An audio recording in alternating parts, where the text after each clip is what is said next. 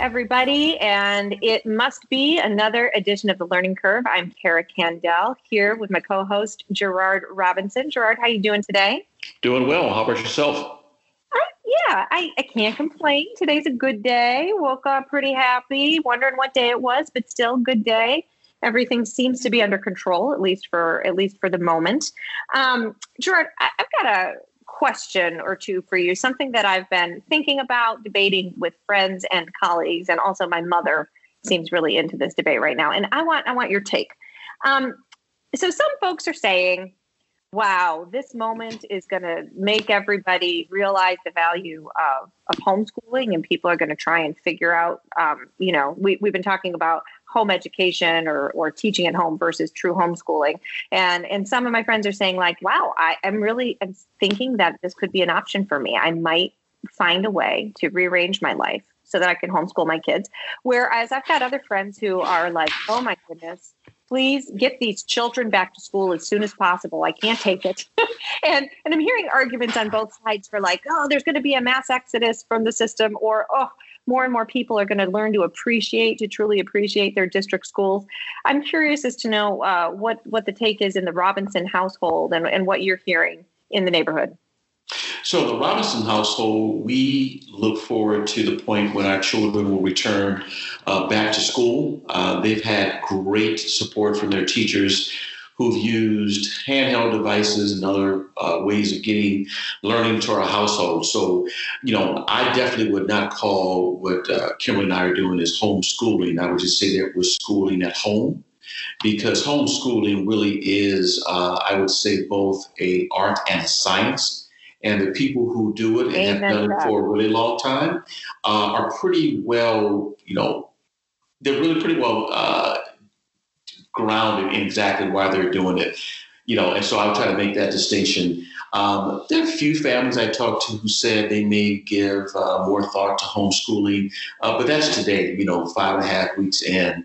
We'll see what happens if schools, for example, remain closed for the rest of the year. That number could increase. So right now for us, we'll keep our education plans as going. Not many people are talking about homeschooling, but what I will say, this actually was part of our conversation last night over dinner, some families are thinking about holding their children back a year. And particularly for the younger students who they said they're learning, they're getting a good idea about pedagogy, they're getting a good idea about the basics, but there's some things that they're simply missing, just in the nuances of not being in the school building, or the fact that they're not with their peers, or the fact that the parents who are involved in more day-to-day teaching, they're not trained as teachers. And so the question now is, do we keep one or both of our daughters back 1 year? And so parents are having a conversation, which 4 weeks ago, I didn't think about. Yeah. Well, and I love that it's a conversation that people are having and that feels comfortable to have, because I think there's such a stigma attached sometimes to, holding a child back and what's that going to do? When in reality, for a lot of kids, it can be a really great thing if it's done the right way, right? I mean, certainly you don't want kids to be just repeating the same stuff that they didn't understand the first time. But in this case, we're realizing that for a variety of reasons, and not to blame our teachers and not to blame our schools, but for a variety of reasons, they're not being exposed to the things that they need to be successful in the next grade.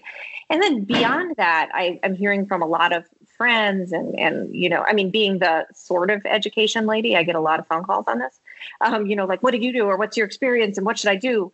But what I'm finding is that it's less about, necessarily what teachers are doing or what schools are doing, because there's so much variation, but the fact that so many of us now have insight that we didn't have before into how our kids learn, into like, I'm looking at the difference between my two kids and how they engage, right? And I'm going, wow.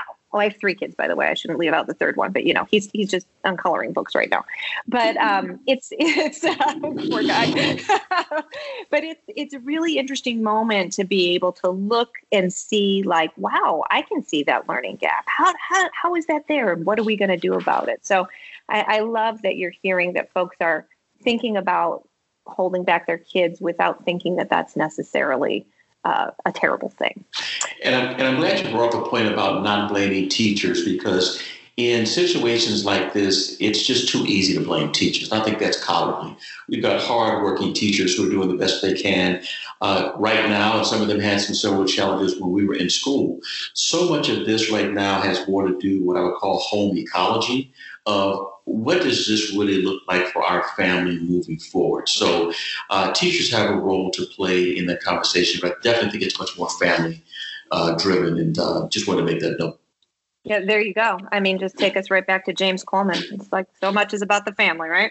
Absolutely. So I get to go back and think with this week, with my first story of the week, I get to think back a little bit about my own family, because this one comes to us from Detroit. Now, I grew up in a place called Canton, Michigan, right between Detroit and Ann Arbor. And shout out to Canton. I'm sure lots of people are listening from Canton. I hope. Maybe my mom.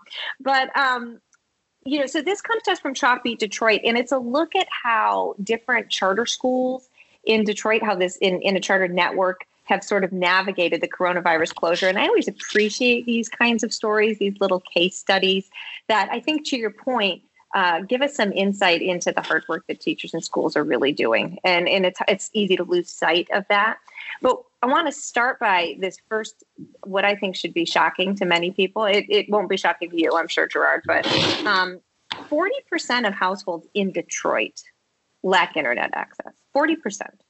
Now, we know that a lot of families across the U.S. lack internet access, and oftentimes we're thinking about that in the rural context, but 40% in a major metropolitan area in this country. And so we know that obviously internet's probably available there, but families aren't able to get it. They can't pay for it, whatever the case may be. But even despite this, in this one charter network that's being profiled, and I'll give you, this is, as I said, it's from Chalkbeat by Kobe Levin. And the title of the article is Late Night Phone Calls, Tears, and Video Lessons, How One Detroit Charter Network Has Navigated 46 Days of Coronavirus Closures. Now, and he goes on to sort of just give us some little facts about what's going on here. So even though 40% of households in Detroit lack internet access, so in week one of this social distancing, this charter network only had 30% of its students online. Now 90% of those kids are online. 90%. That's a big deal. That is a really big deal, and that speaks to the hard work of the schools and the parents, but the schools in identifying who needed it and getting it to them. Now, I think this is an honest article and an honest look at the fact that really our schools were just not prepared for this in any way, shape, or form. And I hope that in a subsequent podcast, we can really have the preparedness conversation. But some really cool stuff is coming out of here. So they give an example of one charter teacher in just one of the schools was like creating lessons for a small group of kids. And she was doing it really well, and the kids were being engaged. And so now it's being used across schools. And this just got me thinking, like, imagine if you could get to a point where this didn't even have to happen within a charter network or within a district, but you could just capture that one awesome teacher with that really great lesson and get it. It's Khan Academy style, sort of, but there are a lot of great teachers out there. We're just not capturing their work. We've got an opportunity to do that now. It also tells this really cute sort of anecdotal story about, I think this most parents will relate to this, how kids and teachers are corresponding via email or Google, or how many emails you get in a day to tell you which email to open to get online at what time so that you know the other email to open, and sort of getting communication under control between how the kids communicate, how the teachers communicate, and the poor parents with their heads exploding in between trying to figure out who's communicating. But it's a really great look into how schools have pivoted, into how teachers have adjusted, into how students and families are adjusting. And I have to say, this one gave me a bit of hope. This gave me a bit of hope that, first of all, we can do this, and we should be learning to set ourselves up. Let's hope that we're not doing this in the fall, but let's set ourselves up for Detroit's epic snowstorms that they usually can't plow because there's not enough money to get the streets plowed. Let's set our communities up, as Florida has with its virtual school, when it had hurricanes, to do this right, to do this well. And now that we know it's possible, we can start really having that conversation about quality going forward. Detroit is a very special city to the United States for a lot of reasons. There are a lot of great things to celebrate, and there's definitely a lot of challenges. I mean, 40% of the people in 2020 in an international city, that just says a lot. I had a chance to really do a deep dive into some of the dynamics in Detroit when I was president of BAIL, the Black Alliance for Educational Options. And some of our founding members were from Detroit. In fact, our first president, Lawrence Patrick III, was from Detroit. And I had a chance to do a study there to interview 100 parents actually from Detroit. And poverty is real. And so I'm glad that charter school leaders stepped in. Again, our charter schools often receive 75% on every dollar compared to their public school colleagues, and oftentimes don't have access to some of the buildings and other challenges. And so despite all the rhetoric about charter schools having all the nuances and basically, get out of regulation free pass, this is an example of leadership and trying to find ways of closing the gap in some unique ways, often without the same footing and funding as someone else. So kudos to those leaders, to the teachers, to the students, and also to the families who chose that school. Cheers to that. We need to give them a shout out because this is about the New Paradigm Charter Network in Detroit. And the one other thing I have to mention here that I didn't is that what the school leaders here are truly putting front of mind too is student social and emotional health. We need to recognize that Detroit, it's not got the largest population anymore, but it's lost upwards of 800 people to the coronavirus, which means that you can bet that a lot of kids in that school have been affected. Know somebody who has fallen to COVID-19, to this disease, and so just another look into the work that our teachers and schools do. But enough said, Gerard. I think you too have a pretty good story of the week. And my story, like yours, brings me back to my childhood. This is from the Catholic News Network, and the title is Catholic Leaders Press Trump to Support Aid to Schools During Pandemic. And this is from April 28th. I attended Catholic schools from grades 1 to 12. I had a chance to work at Marquette University in St. Peter's, so I've got a long history with Catholic education. And so there were approximately 600 Catholic leaders and educators who had a telephone conversation with the president to really stress the importance that Catholic schools matter, and that as he is investing money into schools across the board, both public and private, they wanted to make a special case that we remember the role that Catholic schools, play in our education landscape. Some of the leaders who were part of the call included Cardinal Timothy Dolan of New York, Cardinal Sean O'Malley from Boston, Archbishop Jose Gomez from Los Angeles, my former city, and others. And they made really two big points. Number one, Catholic schools educate not only a sizable portion of the 5 million plus students who are in private schools, but many of their graduates go on to play important roles in government, in business, and the military. And these are some of the people who are currently helping us make sense out of COVID-19 today. And the second point was to make sure that when we say education and when we say the role of civil society, that there's also a faith factor. There are a lot of faith-based communities right now, Catholic obviously being one, who look at what we have right now as part of a social good movement. That they're looking beyond zip codes, they're looking beyond gender, they're looking beyond education. They see a hurting humanity, and they say that Catholic schools, those of the Catholic faith, are playing a big role in trying to, bring some sanity to what we're going through, and that we just need to make sure that Catholic institutions are part of that conversation. And when you think about the fact that Catholic schools graduate nearly 95% of the people who attend those schools, over 80% find themselves going to four-year colleges. We have a number of, as we talk about poverty, nearly half of the students who attend Catholic school participate in the federal nutrition program. We know it's free and reduced price lunch. And so the challenges that we see in public schools with poverty and access or lack of access sometimes to internet, lack of access to healthcare, we have those same challenges in Catholic schools. And people often think that because something is private, that it is necessarily wealthy. That is not the case, although we do have wealthy Catholics as well. So this was a story that hit home with me, and glad to see President Trump and his team have a conversation with Catholic leaders. Absolutely. And, let's not forget how many Catholic schools closed during the Great Recession to the detriment of kids. And I think that if you're not an edu-wonk or an ed policy person or a Catholic school student or parent, it's hard to overlook the very important role that these schools have played in the past, 100, 150 years in American society.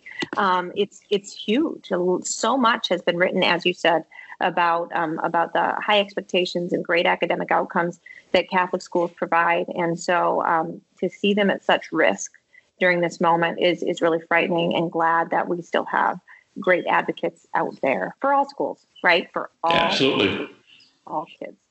All right. Well, we're gonna do a little bit of a hard turn here in a minute, but very excited about our next guest.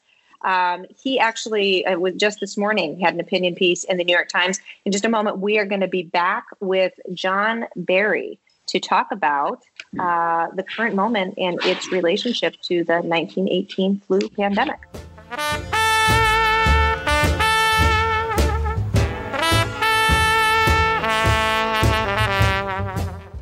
Well, we are so pleased to have with us today John M. Barry. He's a prize-winning and #1 New York Times best-selling author whose books have not only won several dozen awards, but involved him with policy. In 2005, the National Academies of Science named The Great Influenza, the story of the deadliest pandemic in history, a study of the 1918 pandemic, the year's outstanding book on science or medicine. Barry was a member of the original team which recommended non-pharmaceutical interventions, including social distancing, in the event of a pandemic, and he worked with both the Bush II and Obama White Houses on pandemic preparedness and response. His other books have, of course, also been acclaimed, including Rising Tide, The Great Mississippi Flood of 1927 and How It Changed America. That was named 1998's Best Book of American History. And in 2005, the New York Public Library named it one of the 50 best books of the preceding 50 years, as if that's not enough. And while his book, Roger Williams and the Creation of the American Soul, Church, State, and the Birth of Liberty, was named a finalist for the Los Angeles Times Book Prize. We should also say that on the day this podcast is being recorded, John Barry has out an op-ed in the New York Times entitled, Will Warm Weather Slow the Coronavirus? We are so very pleased to have you with us today, John. Thanks for hanging with us on the learning curve. My pleasure. So, having read your op-ed this morning, I think it's fantastic that you're shedding light on some of the questions that I think so many of us who are still locked at our homes have. And I think one of the things that is common among people right now is that perhaps one of our biggest fears might not be the virus itself, although many of us are fearful, but it's fear of the unknown too. And one of the things I really appreciated about your op-ed this morning is that you help us understand the commonalities and differences between what we're experiencing now and the 1918 flu pandemic. So I'd love for you to tell our listeners a little bit about what you see as the major lessons that we've learned from the pandemic that can help us understand the current moment. Well, I mean, the two biggest lessons from 1918, and I'm not sure we've learned them.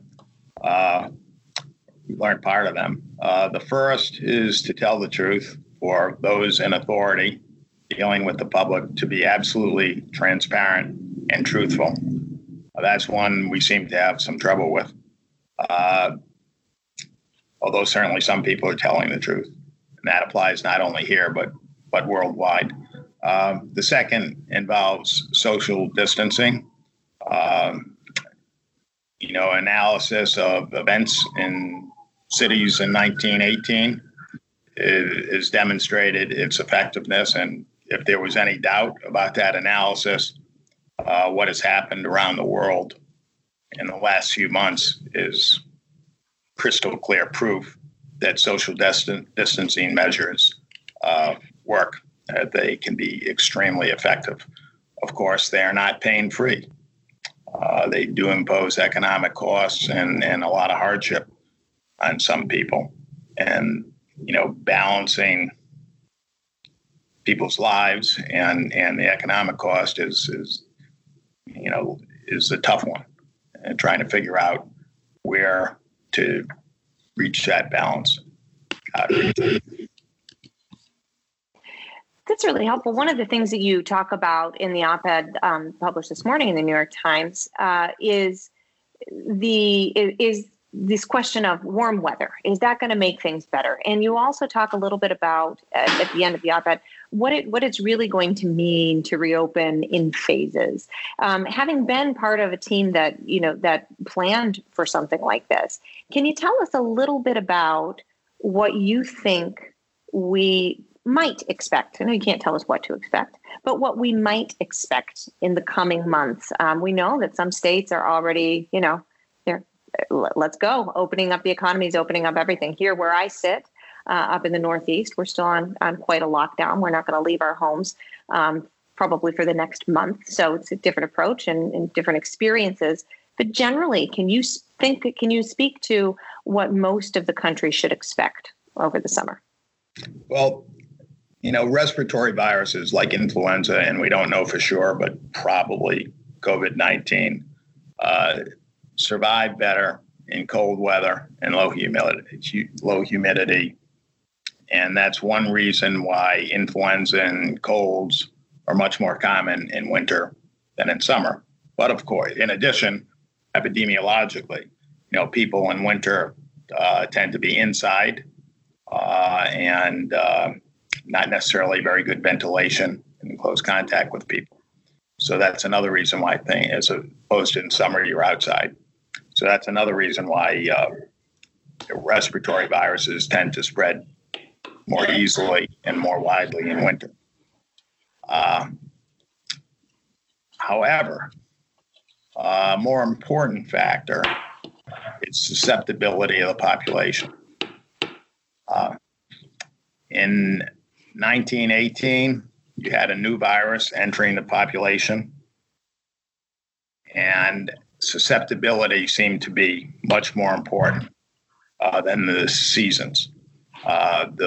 It came in waves. The second wave, the first wave was very spotty. It missed most of the world and most of the United States. The second wave would hit all around the world, essentially simultaneously, northern and southern hemisphere.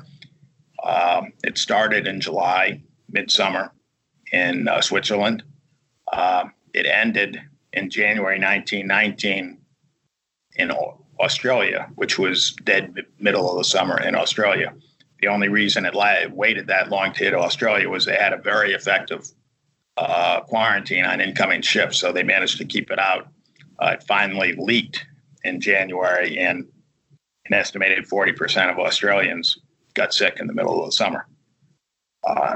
So because of the susceptibility of the population, and right now, even if 20 times, which is sort of the outer edge of the estimates by modelers, if 20 times the number of reported cases are actually infected, that still leaves roughly 95% of the population of the country, and essentially the same worldwide, susceptible to the virus.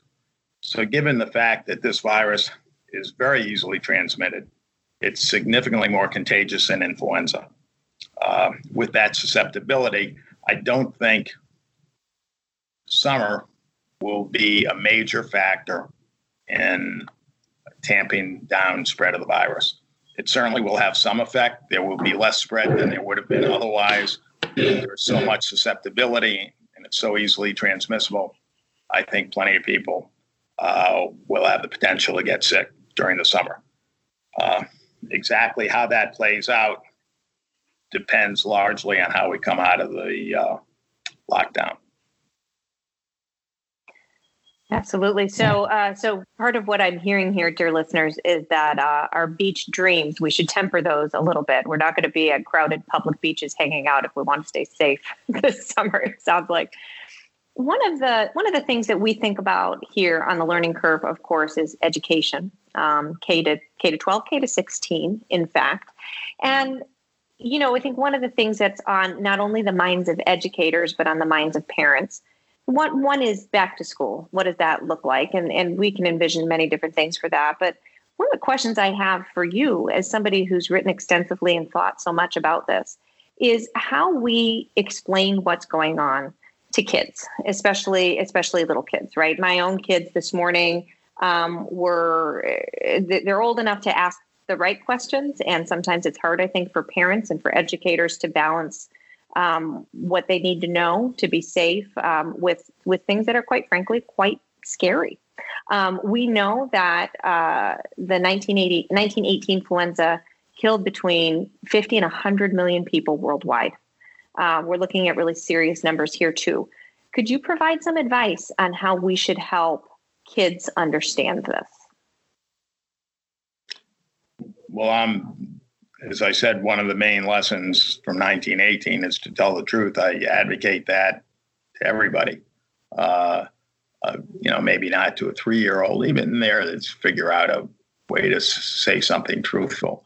But certainly to somebody 6, 7, 8, much less, 10, 12, I think they should be able to deal with the truth.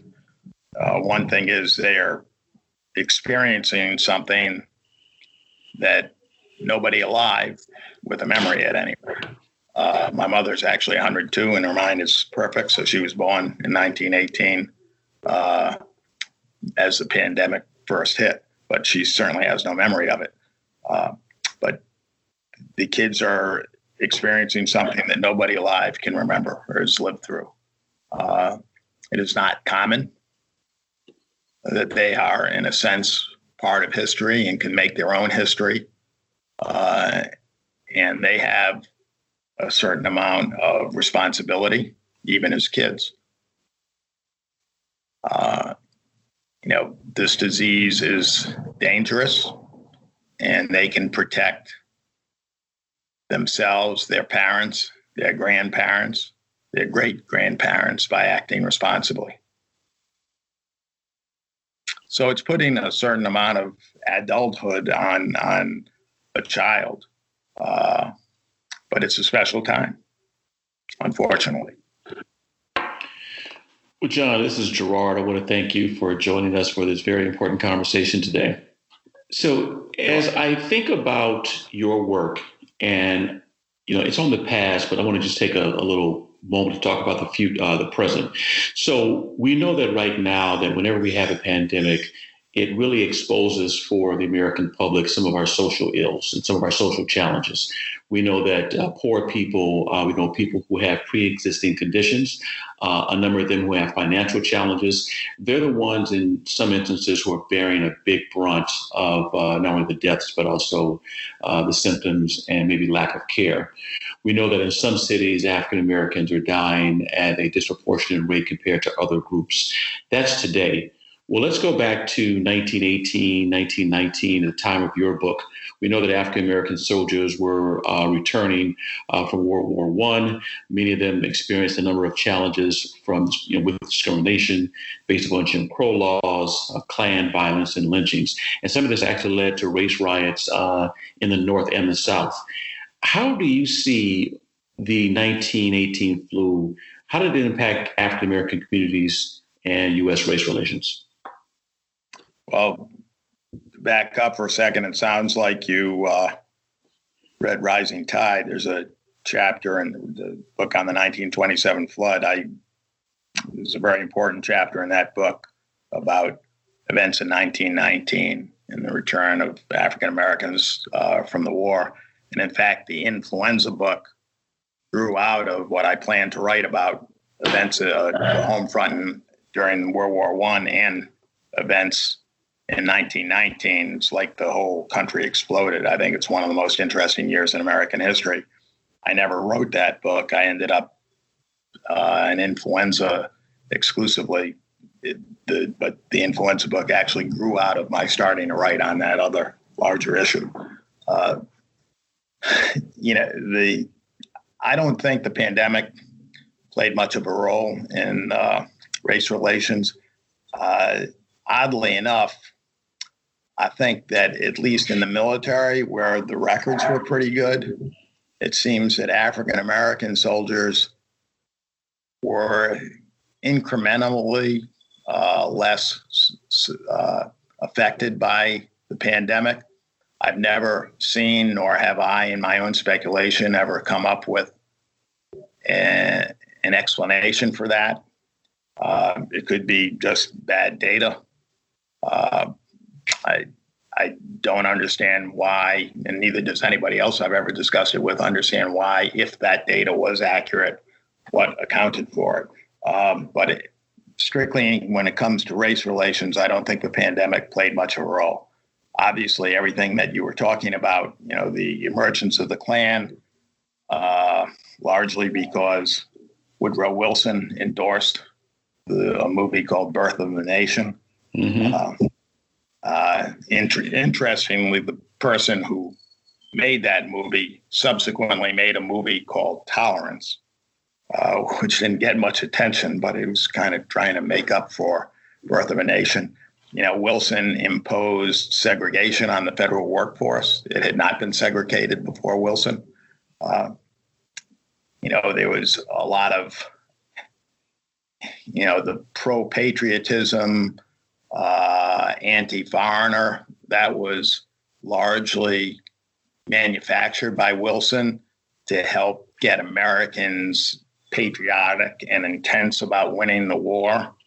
And that had repercussions later, and the growth of the Klan and the spread of all sorts of things. There was but again, back to the pandemic, and I can talk about these other things if you want, but back to the pandemic, I don't think the pandemic itself had much impact. Okay. Well, we do know that COVID-19 has had a really big impact on our global economy. We know in the U.S. alone, 20 plus million people have filed for unemployment. A number of small businesses have closed. I think about the number of places in Charlottesville, where I live, where I drive by, and they're closed. And so I'm not sure they're going to ever open again. So when we think about the global economic impact, whether it's going to be a recession or a depression, what happened to the American economy in 1918-19, and what impact did the flu pandemic have on it? Well, it did have impact, but I don't really think it's a precedent. One of the main differences between COVID-19 and influenza is the length of time during which the society is subject to the disease. Influenza's incubation period is roughly a third the time of COVID-19. The disease actually passes through the body. The course of illness is much faster in influenza than COVID-19. People shed virus longer in COVID-19 than they do for influenza. The whole thing is stretched out. So the influenza pandemic 1918 would pass through any given community in 6 to 10 weeks, and then it was essentially gone. There was a later wave, but in the interim, there was essentially no disease. What we're experiencing now is much more economic impact because it's stretched out for a much longer time.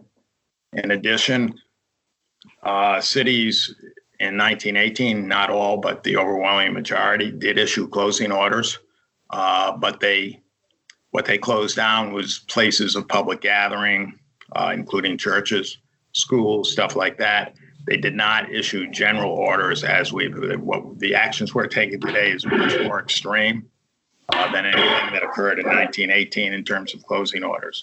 It's having significant impact as well in saving lives. But because so many things are closed today that more or less remained open in 1918, like not restaurants, they were closed, but other small businesses, and the duration is so much longer, then the impact economically today is much greater. And of course, in 1918, we were at war. So many industries were considered essential as part of the war effort. There was tremendous absenteeism, and it wasn't at all uncommon to have well over 50% of the workforce absent from a job, either because they were afraid or they were sick or they were taking care of somebody who was sick. But in terms of actually being closed by, a governor's or a mayor's decision, that did not happen. Other than, bars, restaurants, and so forth. So what we are experiencing today is, to the best of my knowledge, never been experienced before in history. No, very good point. So this is much more of a forward-thinking question. If you were going to, assess how you think, for example, since we're talking about schools, 12 years from now, someone who's in the first grade is going to have a chance to write about this. How do you think we as adults, or what should we as adults do right now in terms of truth-telling, as you mentioned? What can we do so that the first grader today, 12 years from now, can write a story that can become not only a best-selling book like your own, but that can tell the truth and really capture the moment? What would you tell that student? Well, keep your eyes open and your ears open, and remember what you're going through. As I said before, this is a moment that nobody alive has lived through, and hopefully, won't occur or recur for, a good long time in the future. Although, it's a totally random event. It could happen 3 years in a row and not again for 1,000 years. It's like a hurricane. They're coming. You don't know how strong they're going to be. You don't know when they're going to hit. So somebody, a kid, serious enough, someone in the first grade is not going to be taking notes, but maybe somebody in the 7th or 8th grade might actually take notes and write down their own feelings about this so they can recall them later. Great. Thank you. Fantastic. I have to say, my own 10-year-old daughter has been writing songs on the piano about COVID that are quite interesting, but I keep encouraging her to record them so that she'll remember them, because I can't get her to write a journal. I'll say that.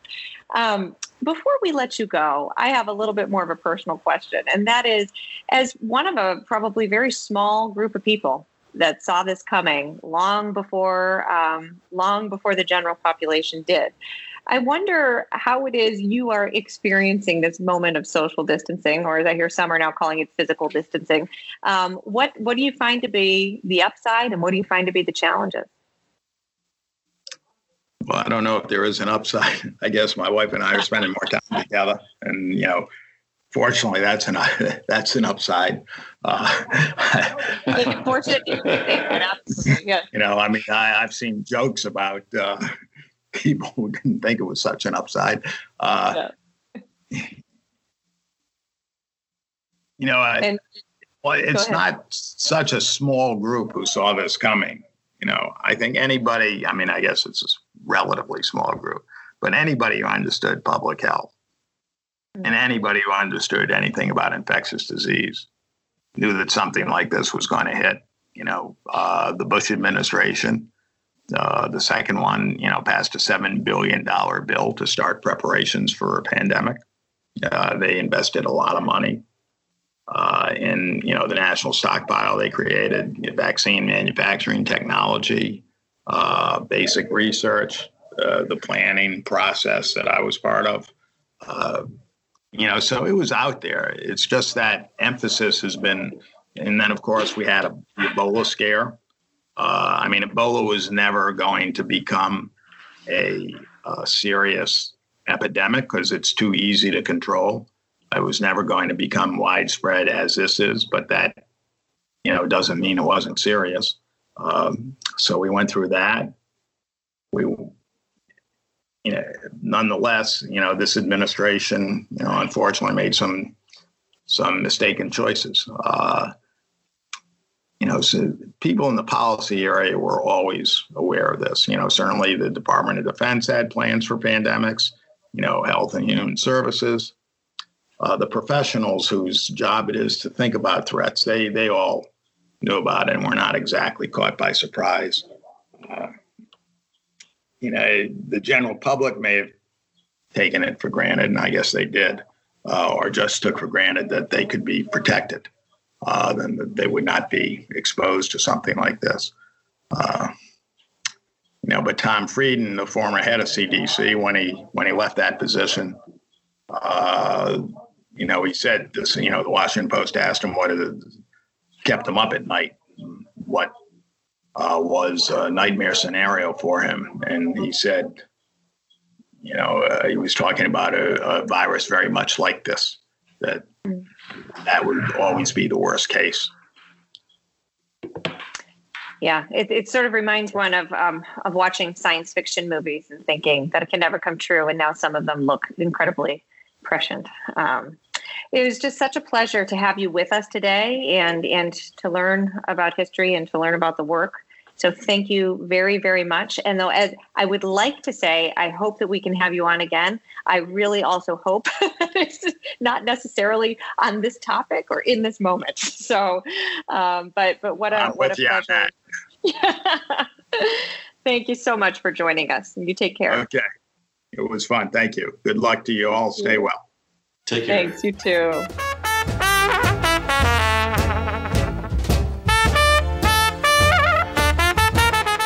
And that, listeners, was John M. Barry, author of the #1 New York Times bestseller, The Great Influenza, The Story of the Deadliest Pandemic in History. That was a really good interview. I mean, he's got a lot of information about pandemics. He's also got great information about history. And, what I found particularly interesting is he also published a book about the 1927 flood in Mississippi and the impact that it had on race relations in that state. And I was just wondering, given his work in the 1918 influenza, did that in fact also have an impact on race relations, particularly given the fact that we were in wartime? But his answer was really interesting, and he covered some good ground, and I'm glad that we had him on board. Yeah, exactly. I couldn't agree more, Gerard. And, interesting thing is, impact on race relations, or what do we learn too? I think to the question that you were asking, what do all of these things, these experiences shine a light on in terms of race relations, in terms of inequities in society, stuff that you and I have been talking about for the past couple of weeks, right? I mean, when you'd think that more things should shine a light, but these certainly do. So it encourages me to read a little bit more while I'm locked up here. My tweet of the week is from Education Week, and it's from the Politics K-12 section from April 27th. And it says, Betsy DeVos introduces grants to rethink during COVID-19. And as you know, there's billions of dollars that the Trump administration supported to try to bring us out and to have a recovery. And there's a section of that money going to education.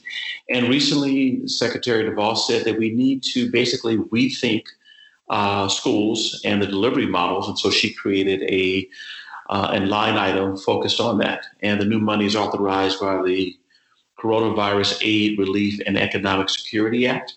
And she's going to employ 1% set aside from the nearly $31 billion in education aid to grant to states with the highest coronavirus burden. And as we've talked about on our show for weeks, this is having a really big impact on superintendents, on state chiefs, teachers, and others. And so I think this is a step in the right direction. But I'd also like to say that, Secretary DeVos comes from the business sector, and what she brings to this job in a unique way is looking at things holistically. And so not only looking at the idea of saying, guess what, here's $31 billion, do what you will. She's looking at it through the lens of a business person who also understands the importance of using entrepreneurial approaches to government. So I think setting aside 1% for this is great, and particularly as it's going to relate to those in need of more technology and access to learning in unique ways. Yeah, I couldn't agree more. I mean, it's 1%, right? It's 1% of a lot of money, but still it's 1%. But to the point that you just made, and let's recognize that education is a domain of the states, and that's where we need to see most of the action here. But any impetus that states have or are given will take to rethink how we deliver school, to rethink how, what this system should look like, to rethink who gets to choose, actually, whether that's with regard to remote learning, which I'm just so keen to see a lot of entrepreneurial thinking here. How are we going to know what's quality on and on? But I think that this is the right kind of thinking to push folks in the states to say, yeah, maybe the same old isn't what we should be doing, and there's an opportunity here. So I'm right there with you, Gerard. All right. Now, On to something very, very exciting, dear listeners, because next week on the show, we are going to have a very important, very famous the Kimberly Robinson, the Elizabeth D. and Richard A. Merrill Professor of Law at the University of Virginia School of Law and Professor of Education at the Curry School of Education. And Gerard, perhaps you have a few words to say about our upcoming guest. I'm super excited because I know she's at least famous in your household. I think she's overrated. But You are so much you're in trouble with me. I've only met her once, and I don't think she's overrated at all. So yes, she's the second Robinson in the household. But in all seriousness, she's one of the nation's leading scholars in the area of education, policy, and law, particularly as it relates to closing the opportunity gap for students in both urban and rural areas. And she has a new book, and I will leave it at that, but I look forward to speaking to her next week. Yeah, me too. Really, really excited. And so I feel so lucky that we don't have to reach very far beyond the Learning Curve family to find brilliance. So here we go. Until next week,